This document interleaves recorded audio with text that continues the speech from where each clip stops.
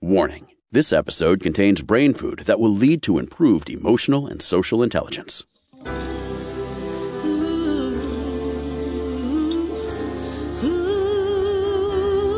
Give us 1 hour and we'll help you change the way you think about happiness. Harvesting Happiness with Lisa Cypers Kamen is fresh, optimistic, and purpose-driven media that promotes well-being from the inside out. Each week, Lisa spotlights diverse trendsetters and change agents who are the greatest contemporary thinkers and doers, devoting their lives to creating a better world in which to live. Your host, Lisa Cypers Kamen, is a widely recognized applied positive psychology expert, author, documentary filmmaker, and lecturer specializing in optimal lifestyle management. Let's get to it. Here's Lisa. Good morning, good afternoon, and good evening, wherever you are. Thanks for joining us on today's show, where you will learn about life transformation and energy activation. What does it take? My first guest is Sarah Peyton, who teaches and speaks internationally about the ways that relationship and language transform the brain and how they prevent and heal trauma by applying complex neuroscience concepts to real life with stories, role plays of research, meditations, and engaging dialogues. Audience members leave Sarah's presentations with more wisdom and self-compassion, often making sense to themselves for the first time. She's also the author of Your Resonant Self Workbook, From Self-Sabotage to Self-Care. And you're in the house, Sarah, and I'm grateful for that. Nice to have you today. So lovely to be here. Thank you, Lisa. Oh, this is good stuff. This is, I think, where psychology and psychiatry are heading and should be heading to help us understand, manage, and heal ourselves. What a great idea. I love that. For some reason, the way you put that together, I'm like, oh, yeah, that sounds good. Yeah, it makes sense. Right? It makes sense that we give the power back to ourselves to manage, to manage our minds, tame that monkey mind and work with the stories that we tell ourselves. Yeah, I often think about that movie, Edward Scissorhands, and how that the boy had all those knives, instead of fingers, and how that's sort of like what we are like inside of our own brains is like we're just cutting ourselves to ribbons in a sort of a tragic, but, once you start to see the ins and outs of it, kind of a tragic but beautiful self-laceration in the effort to do better in our lives. Oh, self-laceration. What a word. But it's a truth that you share. I would love to ask you to share a little bit about your life and growing up and how you came to make this work your life's passion.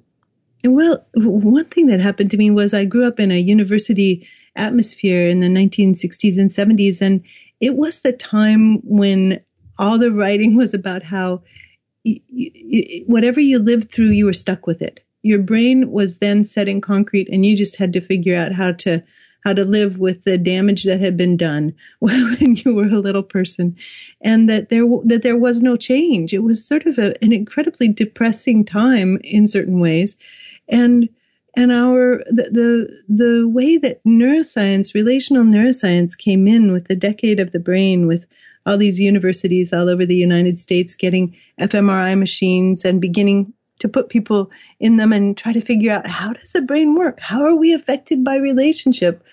Began to really change that. That was then in the 1990s. We began to see this sort of dawning understanding of the relationship between trauma and childhood trauma and adult outcomes. And the ACEs study information started to come in, 17,000 people, where they could track the correlations between how many bad things happened to people as children and then how hard their lives were, both in terms of health and in terms of well-being and in terms of depression and in terms of addiction, that across the board, everything was affected by how our childhoods were.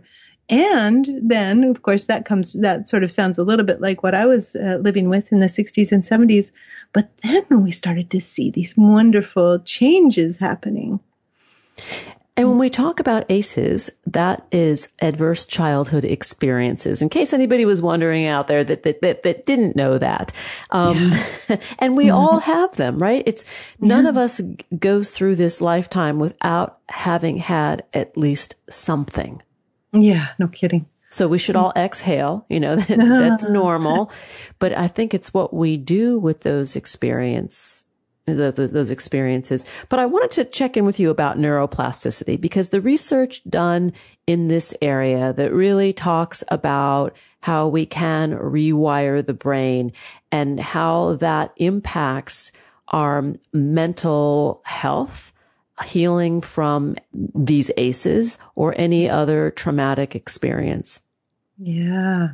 So, like I said, when I was little, they were like, nope, the brain's not neuroplastic. You've got what you came with. But what we're really discovering is that every warm moment changes brains. Every moment where we have a sense of being understood by somebody else with a sense of like allyship and generosity, anytime that we can say to someone, yes, you understand me, it actually forms neural connections that link these two very important brain areas, the prefrontal cortex and the limbic system and amygdala.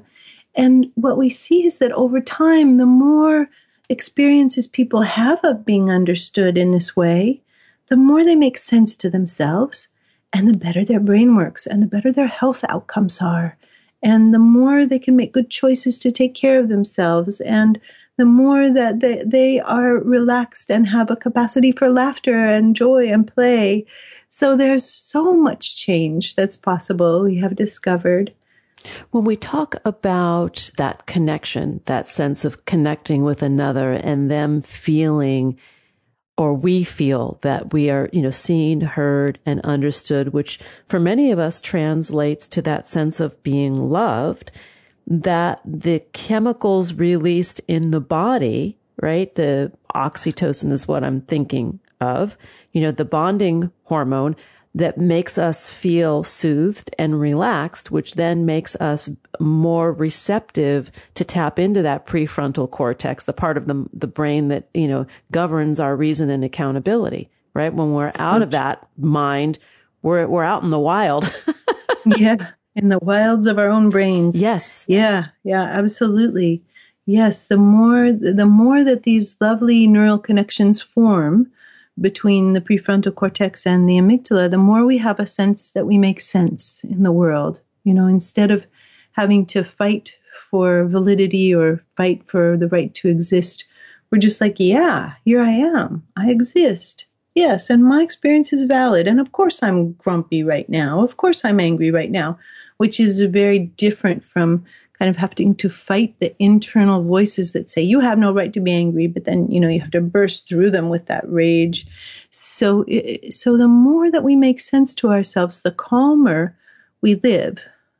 Yes. And the amygdala, when you talk about the function of the amygdala and I love the phrase, the amygdala hijacking, right? When we're in that fight or flight response, the reptilian part of the brain takes over and escorts us down the path of bad decision and rash reaction. Yes. It certainly does. And also a kind of disconnection from what's really happening often. Now, the amygdala, of course, is hugely important if we're being attacked, or if there's an angry dog chasing us, or if we've wandered into a bull pasture, or we step into the road and there's a big truck coming and we need to get out of the road. All those survival things are really important and true. But a lot of the time, as adults in a fairly safe world, when our amygdalas go off saying like, oh, my friend has betrayed me, for example, and I will never speak to her again, that's often has to do with earlier betrayals that get overlaid by the amygdala, because the amygdala by itself, without that resonant understanding and support, the amygdala all by itself just believes that the bad things that have happened in the past are still happening. There is no end to them. And we can experience this if we have a memory of shame, and we notice that our shoulders slump, and we notice that our cheeks get red. or a little hot, we can kind of feel that our body is still responding to the original memory, even though it's been 30 years since we were in that classroom with that grade school teacher who embarrassed us in front of the class, for example. I had at least one of those. Yeah.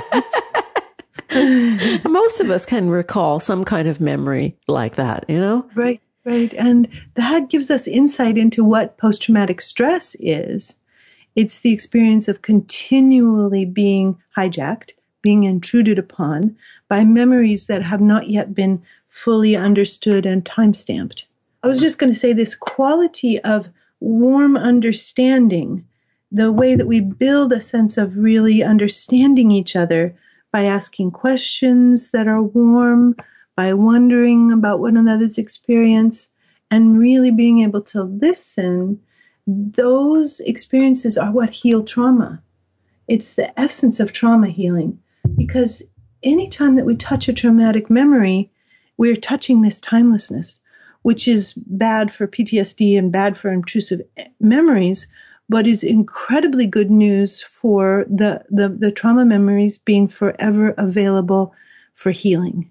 And that once we do get accompaniment and warmth and resonant understanding in relationship with the memories are changed from traumatic experience from traumatic memory into life experience. It's like they become time-stamped and contextualized, and there we are. Now we're like, oh yes, I was chased by a dog when I was 3.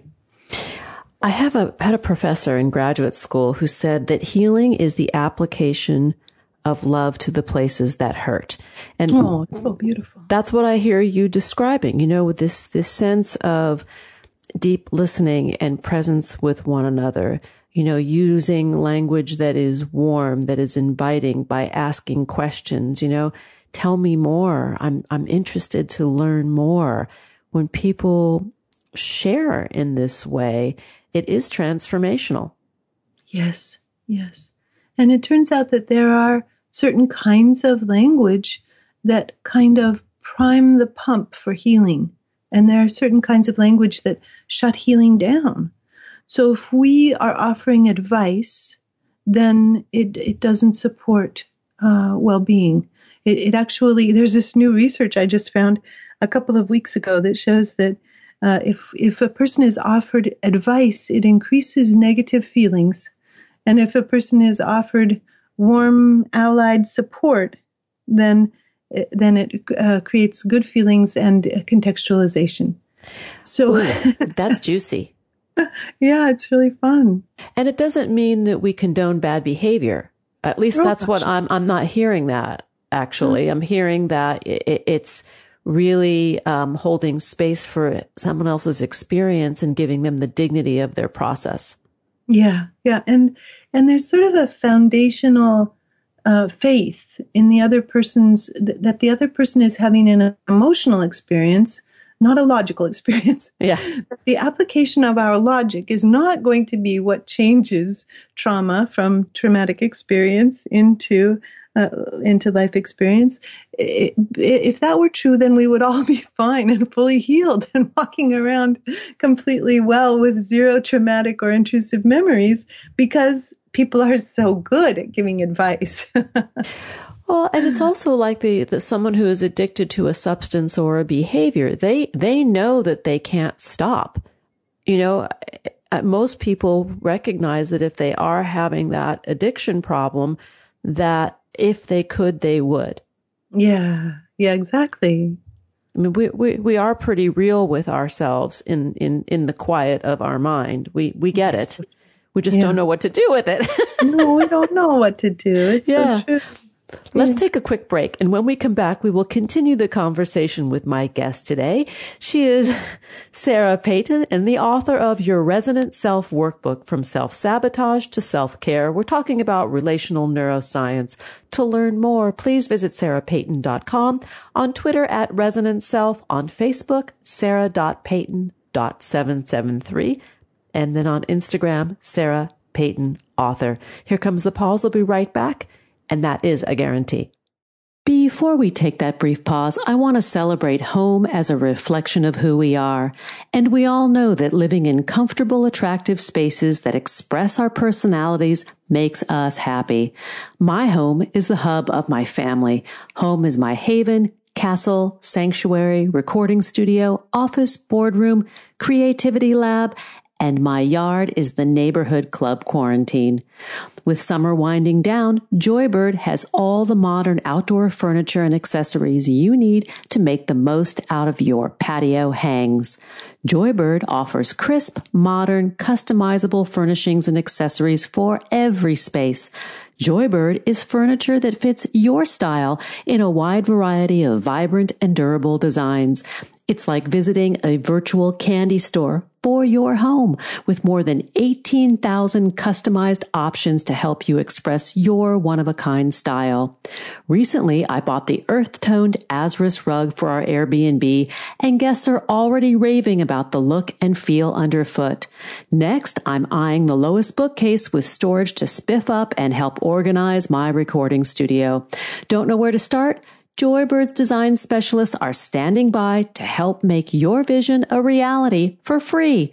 Ordering online has never been easier or more fun. From design to customer care, Joybird has you covered. Joybird Furniture stands by its quality and craftsmanship and is committed to a more sustainable future. If it's not everything you'd hoped for, send it back within 90 days. Each piece is made with incredible care using responsibly sourced materials that are free of harmful chemicals. Joybird is helping to conserve and restore Earth's precious natural resources through partnerships with groups like One Tree Planted. Simply put, Joybird furniture is made with top-notch stain and scratch-resistant fabrics and comes with a limited lifetime warranty. Joybird furniture can handle anything your family throws at it, literally. Create a space that brings you joy with Joybird. Visit joybird.com/happiness and get 30% off your purchase. That's 30% off at joybird.com/happiness. Now here comes that pause. We'll be right back. To learn more about cultivating sustainable well-being at home and the office, visit harvestinghappiness.com and explore Lisa's experiential on-site brain fitness workshops, corporate programming, and speaking engagement services.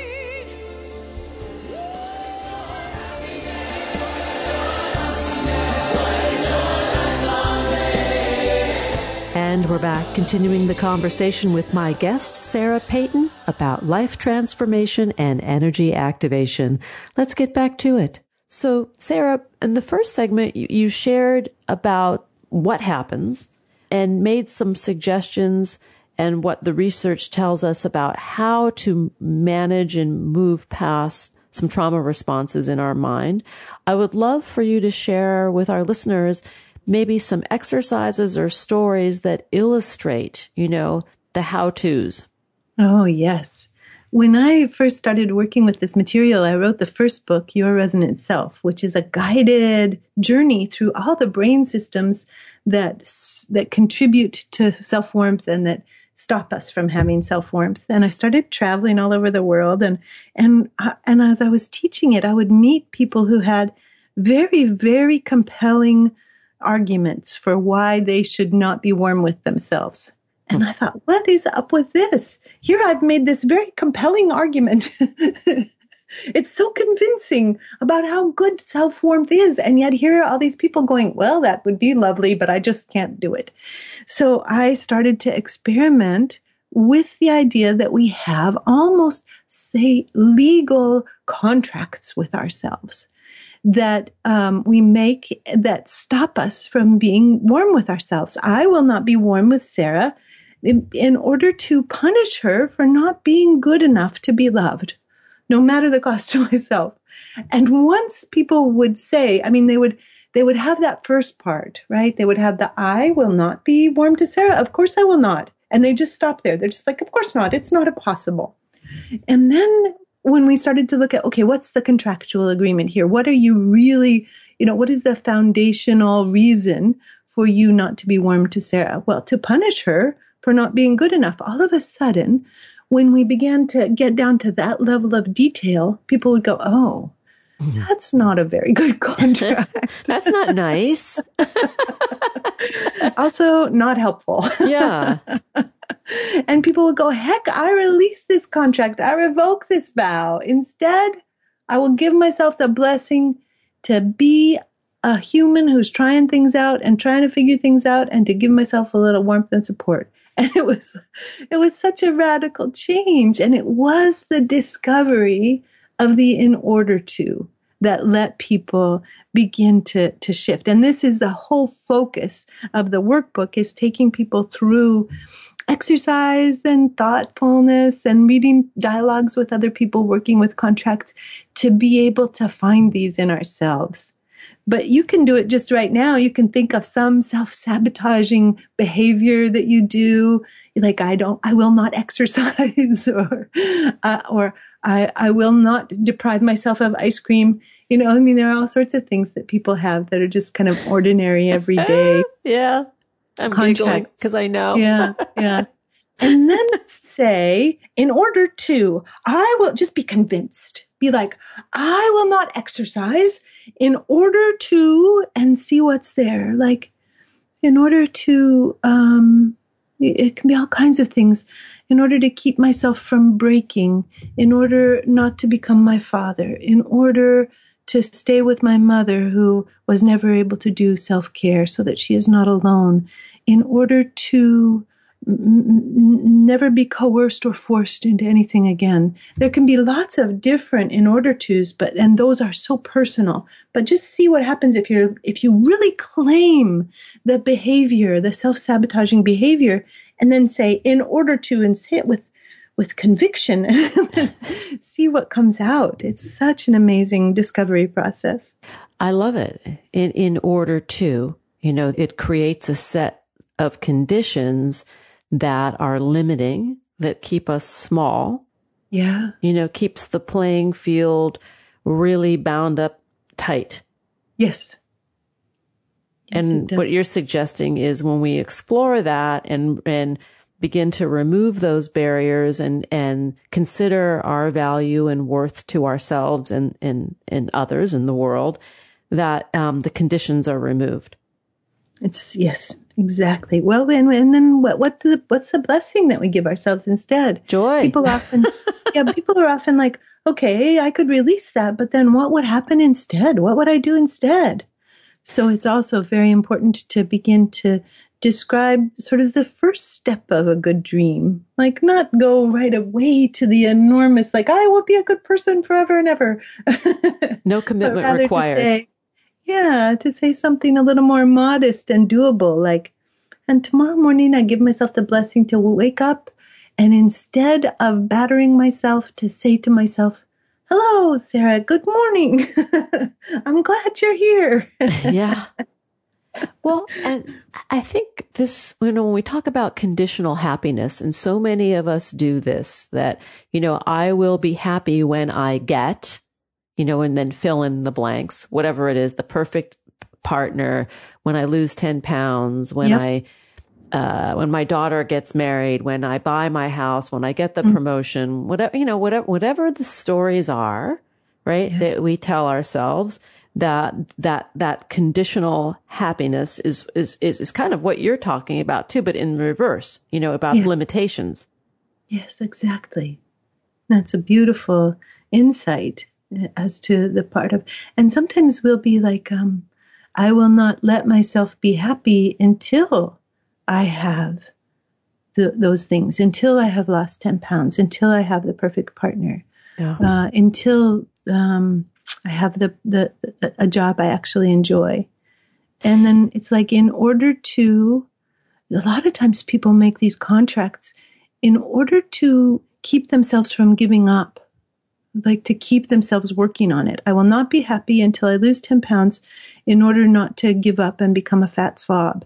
And using the word fat slob as a kind of an internal, I love body positivity, and I love the idea that our bodies are perfect exactly the way they are. But we often use these words to attack ourselves as part of the Edward Scissorhands kind of blades and razors that we carry within us. So I will not stop torturing myself about these 10 pounds in order to make sure that I don't give up and collapse. Yeah. There's that. And I love what you said about the replacing. Like, what do you replace it with? If you get rid of the negative self-image, or you don't sort of limit yourself in your thoughts and your actions, and you see the horizons open up, and change has to occur. The change is scary, right? The replacement of from darkness to light can be scary because we're not used to it. That's true. It's very true. Yeah. Yeah. And also I'm thinking about going back to adverse childhood experiences and even adult, adverse experiences, when traumatic things have happened to us in adulthood, and we become wedded to the fallout. Yes. Not the event itself, all the things like I couldn't possibly be happy because there was this that happened, that happened, this happened. You're telling me you want me to find, contentment and a good life when all of these bad things have happened. Yeah. Well, a lot of times what our contracts are in those cases are that it's like I will not forgive. I will not forgive. And the I will not forgive vow is very important because what it does is it keeps a foothold in the memory that needs to be held with resonance and warmth. The idea of forgiveness simply falls away once we do the trauma healing work. It's like it becomes a moot point. We see everybody with eyes of compassion, and forgiveness is no longer the most important thing. It's just like, okay, well, this happened. That was part of our lives. My father was difficult because he lived through World War II and he had PTSD. There's so many things we start to see once we open that doorway. And I'm going to sort of dip my feet in a little bit deeper with this and say, when we look at trauma that we've experienced in our lives and some really heinous things people have experienced. Really bad things, criminal things, horrible things. And in working with the healing of that trauma and the healing of those memories, the forgiveness angle isn't so much of forgiving the other people, but forgiving our behavior and reaction to what happened. Yes, it's so true. We often hold it against ourselves. And the neuroscience shows that until the age of 9, it's almost impossible to begin to see the big picture of people's fault. We believe that we are the causal agent until we're about 9 years old. It's a conviction that we carry. So all of the bad things that happened to us before we were 9, most often people carry an inner conviction that if only they had been different, the bad things wouldn't have happened. If only they had been different, there would not have been alcoholism. There would not have been domestic violence. There would not have been betrayal. There would not have been difficult events. There would not have been, or if something bad had happened, everything would have been different around it. If a parent dies, we would have been able to save the surviving parent from their pain. There are so many different things that little children believe that they could have done or been differently. And the positive news that out of the dark storm, that we can heal, that I think science is on our side, proving to us that we can heal our brains, we can live fulfilling lives. We have to invest in the work, but it's accessible. Yeah, exactly. The book we're speaking about today is your Resonant Self Workbook, From Self-Sabotage to Self-Care. There's also the main book, the original book of the same name, Your Resonant Self, that has been authored by my guest today, Sarah Peyton. Sarah, thanks so much for coming on the show and sharing about your work, your discovery, your journey. This is really a beautiful process. If anybody is curious, I urge you to buy the book. Have a look at Sarah's work at sarahpeyton.com, on Twitter at Resonant Self, Facebook, that page is sarah.peyton.773, and on Instagram, Sarah Peyton Author. We'll take a brief break, and then we'll be right back with my next guest. Did you know that happiness is actually good for your health? Happy people live longer, are more productive, and make better partners, parents, and professionals. Connect with us on Facebook at Harvesting Happiness, and follow Lisa on Twitter at Lisa Kamen for a daily dose of inspiration.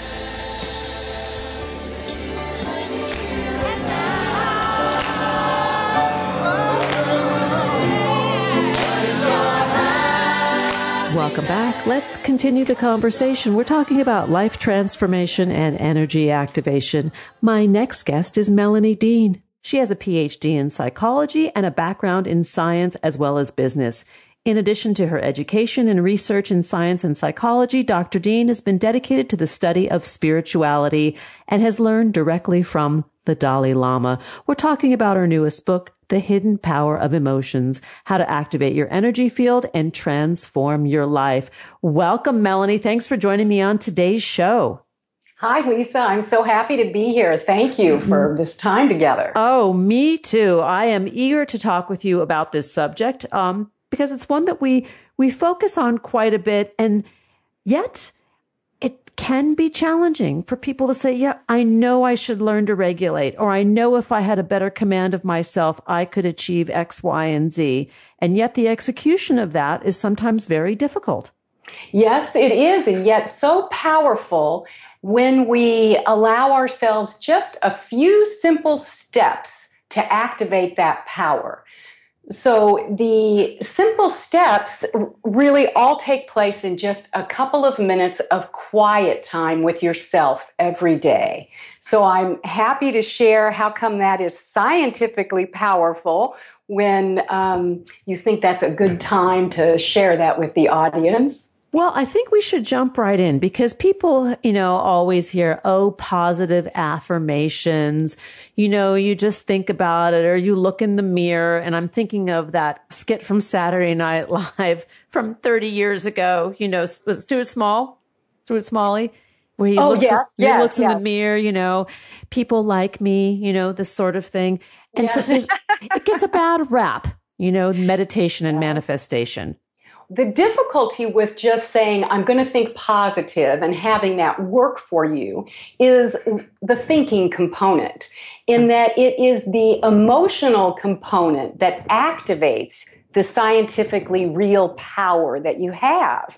So when you land on an affirmation that you cannot believe, it seems too far-fetched, it doesn't seem real, you say, okay, I have a whole group of people that like and love me, and I'm loved by everybody. Well, that doesn't seem real.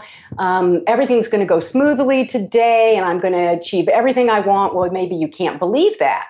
So if you cannot believe it, you cannot activate the real scientific power of your energy to make that come true for you.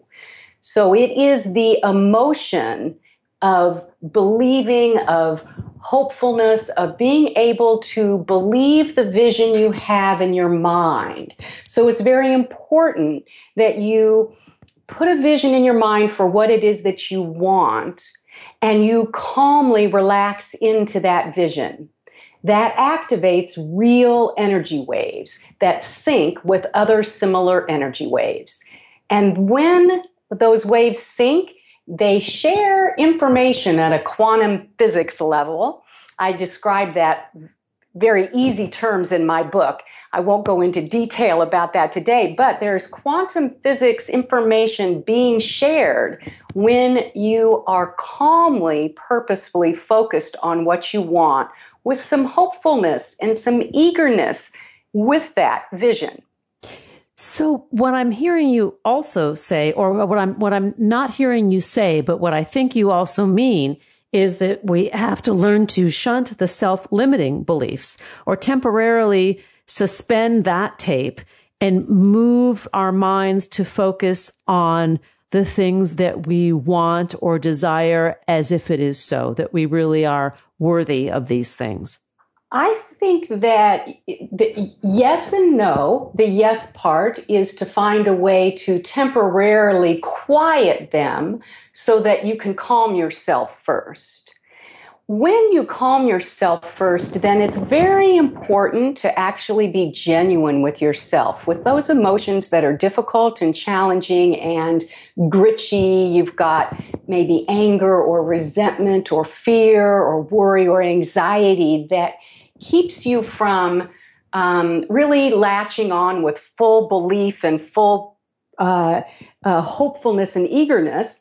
So you have to be real and genuine with those emotions. You need to explore them within yourself and find out and slowly get to know yourself so that you can then own your power.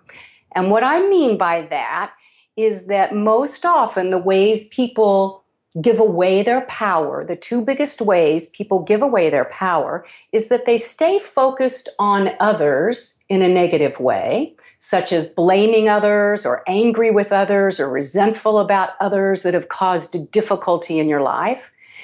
If you don't be real, if you don't take some time to be real with yourself on that and move back into a place of what is it that you want for yourself and what can you do? What can you focus your energy on to bring about what you want in your life, which means releasing the focus on others.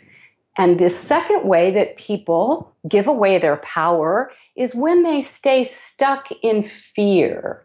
And we miss the opportunity to calm our mind and calm our body, which creates smooth, evenly spaced energy waves that can sync up with other similar waves.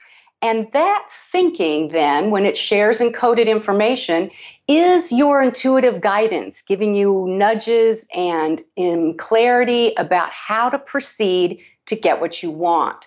So you can get unstuck from your fear and anxiety by getting connected to your power to set a clear intentions for what you want and tune into your intuitive guidance. It's there to connect you with everything you desire. And when we're in a state of fear and anxiety, different operating systems are working actually within the brain, right? The sort of the executive functioning goes out the window. We're operating from a very primal level that doesn't actually serve us, except to keep us safe in a crisis, to make us bolt and run. Yes, it does. When you have fear, your body does not know the difference whether you're afraid because you have financial worries or whether you're afraid because you have a conflict with a loved one in your life versus if you're afraid because there's a real fire that you need to run from. So when you have those fear energy waves, they are real energy waves. They are jagged, sharp, chaotic, unpredictably spaced. They are less powerful, 3 times less powerful than your smooth, calm, evenly spaced waves. Those waves of energy where you're clearly focused on what you desire in your life, those can be measured at 0.55 decibel per hertz. And the reason why they're powerful is because they can easily sync with other similar energy waves. Versus your fear, if you stay stuck there in that kind of automatic fear mode and you don't allow yourself to shift out of that, those can be measured, the jagged, sharp, chaotic energy waves, they can be measured at 0.05 decibel per hertz. So 10 times lower frequency, and they're not as powerful. That's fascinating. I mean, it really, really is fascinating. And how come when we're working with this energy and we're working with the positive personal power and positive personal emotions, does it work sometimes versus not at others? What is that? Is it our focus that goes? Well, it's a variety of things. One, we have to be aware that we are powerful within ourselves. And everybody else has power working in the world also. Your power's out there working for what you want. My power is out there working for what I want. And sometimes you run into people and systems and large systems that are making decisions that affect your life.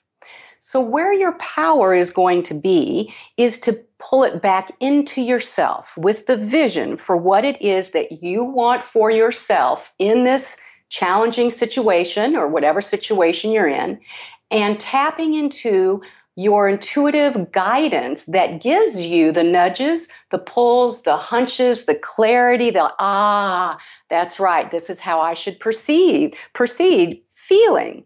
So where people go astray, and sometimes their power works and sometimes their power doesn't, is they fail to use one piece of their power that's available to them, which is they might focus outside of themselves instead of inside themselves and being clear what they really want for themselves. And they might not tune in to the very real GPS guidance they're built with, which is that when their energy waves get in sync with other similar energy waves, they feel that tug of recognition, that tug of resonance that says, this is for me, this is my pathway, this is how I get what I want. So it's a process of working your power where you have your power. Now, someone listening to this might say, okay, theoretically, I can get my head around this, but it sounds a little strange. And you're telling me that I can do this, with just a few minutes of focus. Absolutely. Well, the one thing to know is, first of all, if I may share, how come these energy waves are real? Because when you can envision them as being real, then you can use that vision of how your energy waves are syncing up with similar other energy waves, to use it to your powerful purpose so you can get what you want. Your emotions of calm and clear focus for what you desire in your life, those emotions, as well as anxiety and fear, all your emotions, they are real. They're made out of the same energy elements as everything else in the universe, like carbon and hydrogen and nitrogen and oxygen. So those emotions are molecules, and inside those molecules of energy, they vibrate and they have 300 quadrillion waves per second of energy happening inside those molecules. And each emotion has its own unique wave pattern. So I like to envision my powerful wave pattern, which is calm, clear focus. It produces smooth, evenly spaced waves that can easily get in sync with similar other waves. And when I'm feeling fearful, those waves look like what they feel like: sharp, jagged, itchy, gritchy, chaotic, unpredictable. They look like what they feel like, and they're not very powerful. So I really do like to envision those powerful waves going to work for me, the smooth, even, powerful waves working in my life, syncing up with what I want, other similar waves, and bringing me my nudges of guidance. And I can tap into all of that in just a few minutes of quiet time every morning. And so when we engage in the practice, take us through what that morning meditations or those moments of reflection would look like. So the first thing to do is to allow yourself this time and keep it a sacred time every day. Find a time for just a few minutes. You can start with 3 minutes. I guarantee you it will feel invigorating and you will want more of it. But just start with 3 minutes and calm your body and calm your mind in whatever way works for you, whether that's journaling a little bit, listening to music, laying on the floor and just quietly calming yourself. I like to rock a little bit because it just, I can pay attention to that and it quiets me. Sometimes I pay attention to my breathing and that quiets me. So whatever method allows you to quiet your mind and quiet your body. And the second thing is to then envision what it is you really want. Bring to mind the vision, the clarity that you have for what you desire in your life. And pair that with your calm emotion. So you're calmly going to be envisioning what you want, and you're going to feel the hopefulness and the eagerness, and let it bring a smile to your face as you envision this being true in your life, as you envision your life with what it is you want active in it. So let that emotion well up in you of hopefulness and eagerness and looking forward to this. I get it. And then tap into your intuitive guidance. Allow yourself to tune in to that inner wise self during that calm and quiet time. So those are your 3 steps. We are going to take a break, and when we come back, we'll continue the conversation with Dr. Melanie Dean to learn more about her work and her book, The Hidden Power of Emotions, How to Activate Your Energy Field and Transform Your Life. Please visit melaniedean.com, on Facebook, Powerful Life Wisdom, and on Instagram, Dr. Melanie Dean. Here comes the break. We'll be right back, and that is a promise. Who says money can't buy happiness? Whether you are a skeptic or seeker, check out Lisa's new book. Are we happy yet? 8 Keys to Unlocking a Joyful Life. A boot camp manual for greater emotional fitness is available at Barnes & Noble, Amazon, IndieBound, and HarvestingHappiness.com. Here's a truth bomb. Emotions are contagious, and happiness is a universally desired state. But we tend to forget that we all have the freedom to be happy or the liberty to be miserable each day, regardless of external circumstances. Explore the journey of human happiness, how to find it and keep it, with Lisa's documentary film, H Factor. Where is your heart? Visit HarvestingHappiness.com to learn more.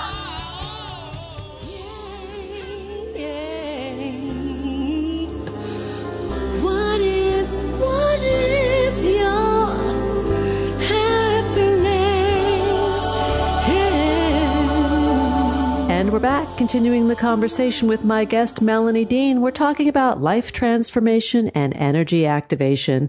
Let's return to that discussion.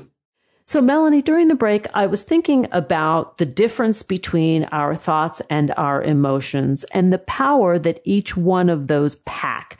And I'm wondering if you could sort of guide us in the direction of where the real power lies. Is it in thought or emotion? And then maybe share a story or two of how you got started in this work.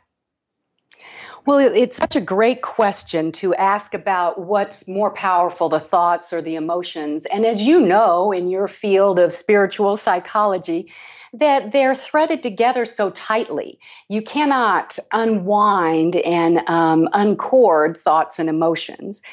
When you have a thought about something, it pulls forward emotion. If you're gonna concentrate on it, you're concentrating on it for a reason.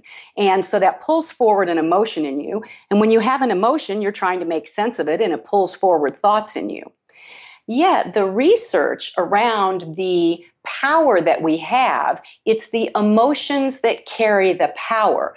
Thoughts in and of themselves are not powerful unless they are married to the emotion, because the emotions have the subatomic quantum energy that have 300 quadrillion waves per second happening within you. Thoughts, they come and go quickly, they travel very fast in your mind, and they do not pack the same power because they do not create molecules of emotions. Emotions are where the power is. So I had my opportunity to understand how this power works came about when I had completed the sale of this business I had grown for 15 years. It was a successful business, but it took me away from my young children, and I had decided I wanted to sell it. And so in my quiet time every day, I had this vision for selling my business, and I envisioned the exact amount of money I wanted in the bank for it. And I just had this excitement for that. I thought, well, I want this much money in the bank, and I want somebody else to be able to take over the business, and I can have more time with my children. So I had this vision. And all of a sudden, it's coming true. What I had focused on in my quiet time every day is coming true. And at the end of it, I had the exact amount of money in the bank that I had envisioned.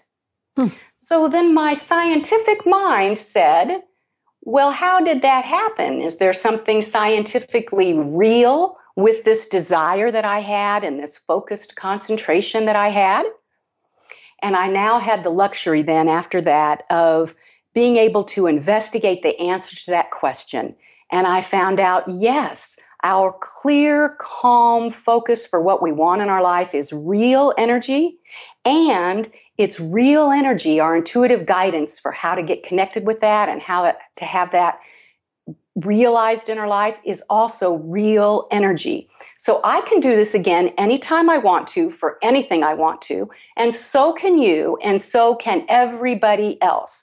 We all have this built-in power to focus on what we want and pay attention to our intuitive guidance and get it.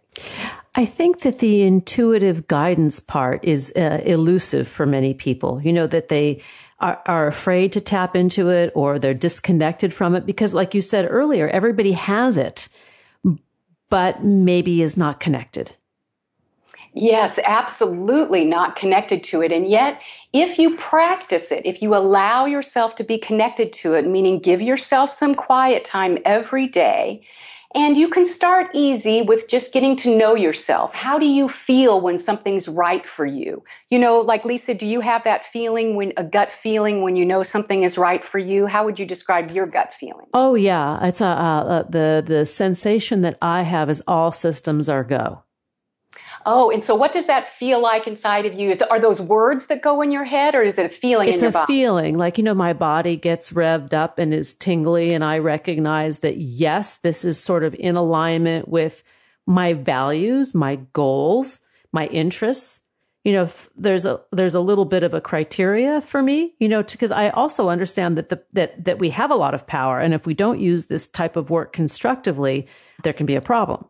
Yes, so it's so interesting. So your signals are all systems go, and you feel that, and you almost have that message in your mind, but you feel it in your body. Oh, yes. So what does it feel like in your body when it's a no for you, when you say, okay, that is so not for me? What does that feel like? Heavy, dark, constricted. Okay, your signals are very clear. That's how you hear your intuitive guidance. Yes. I hear my intuitive guidance a little bit differently, and we all will have a different way in which we know that we're in touch with our intuitive guidance. For me, when I am in touch with my intuitive guidance that's giving me a yes signal, I have this calm relaxation that just washes over me, and a smile comes to my face, this huge smile that just says, that's it, that's it. And for me, that's the akin to your description of all systems go. And my no is a tense, dark, low down place in my body. Interesting.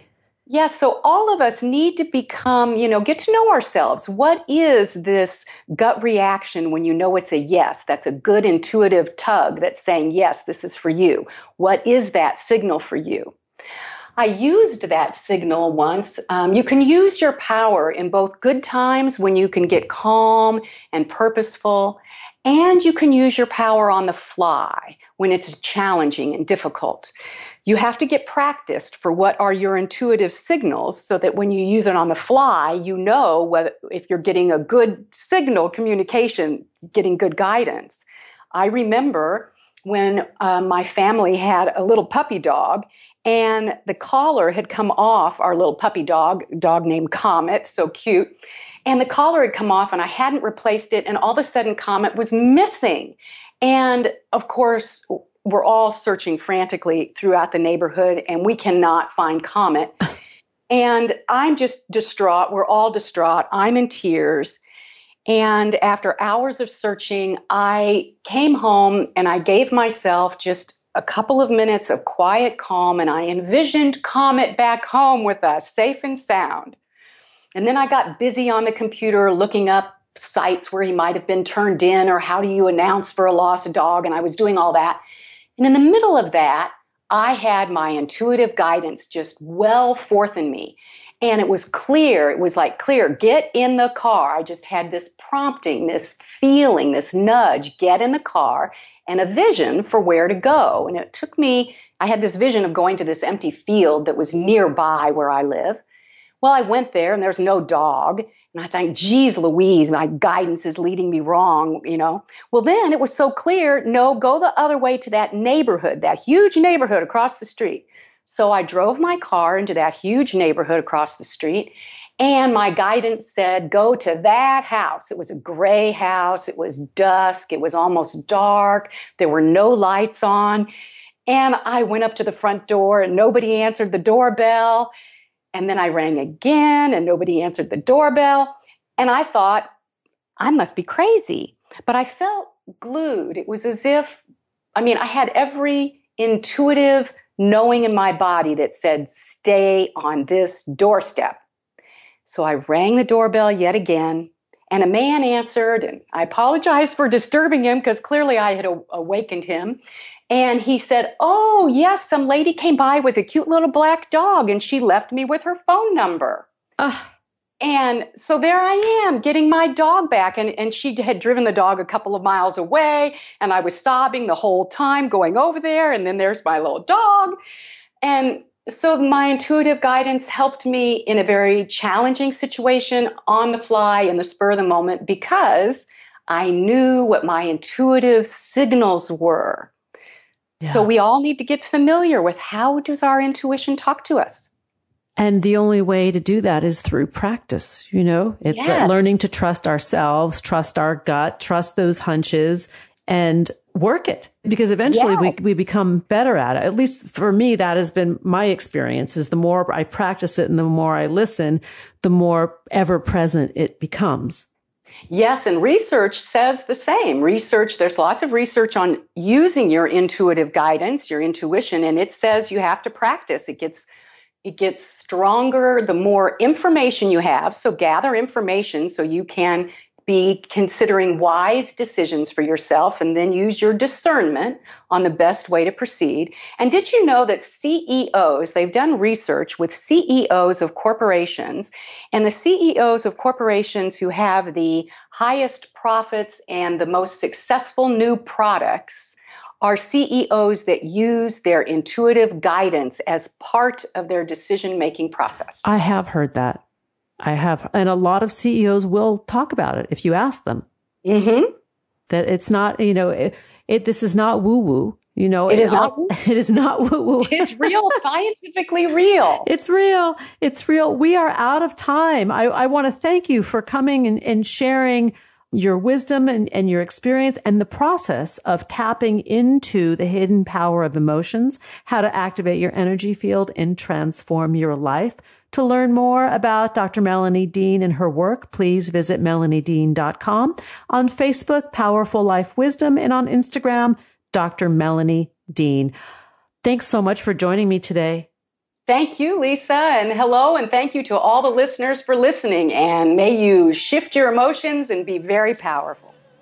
Thanks for joining us on today's show. This is Lisa Cypers Kamen and my guests, Sarah Peyton and Melanie Dean, wishing you kind thoughts, kinder words, and the kindest of actions. Remember, happiness is an inside job. Happiness is your inside job. Please go out and rock your day, and remember to be kind to one another. Keep harvesting your own happiness anytime and anywhere from the comfort of wherever you are. Subscribe, listen, and share hundreds of downloadable episodes via our free app or from our libraries at toginet.com, iTunes, Google Play, and other fine podcast platforms. To learn more about Lisa's global consulting services, please visit harvestinghappiness.com. Spread more joy by liking us on Facebook at Harvesting Happiness and following Lisa on Twitter at Lisa Kamen. Harvesting Happiness is produced in collaboration with TogiNet Radio, KBUU Radio Malibu.net, and is available on PRX, the Public Radio Exchange.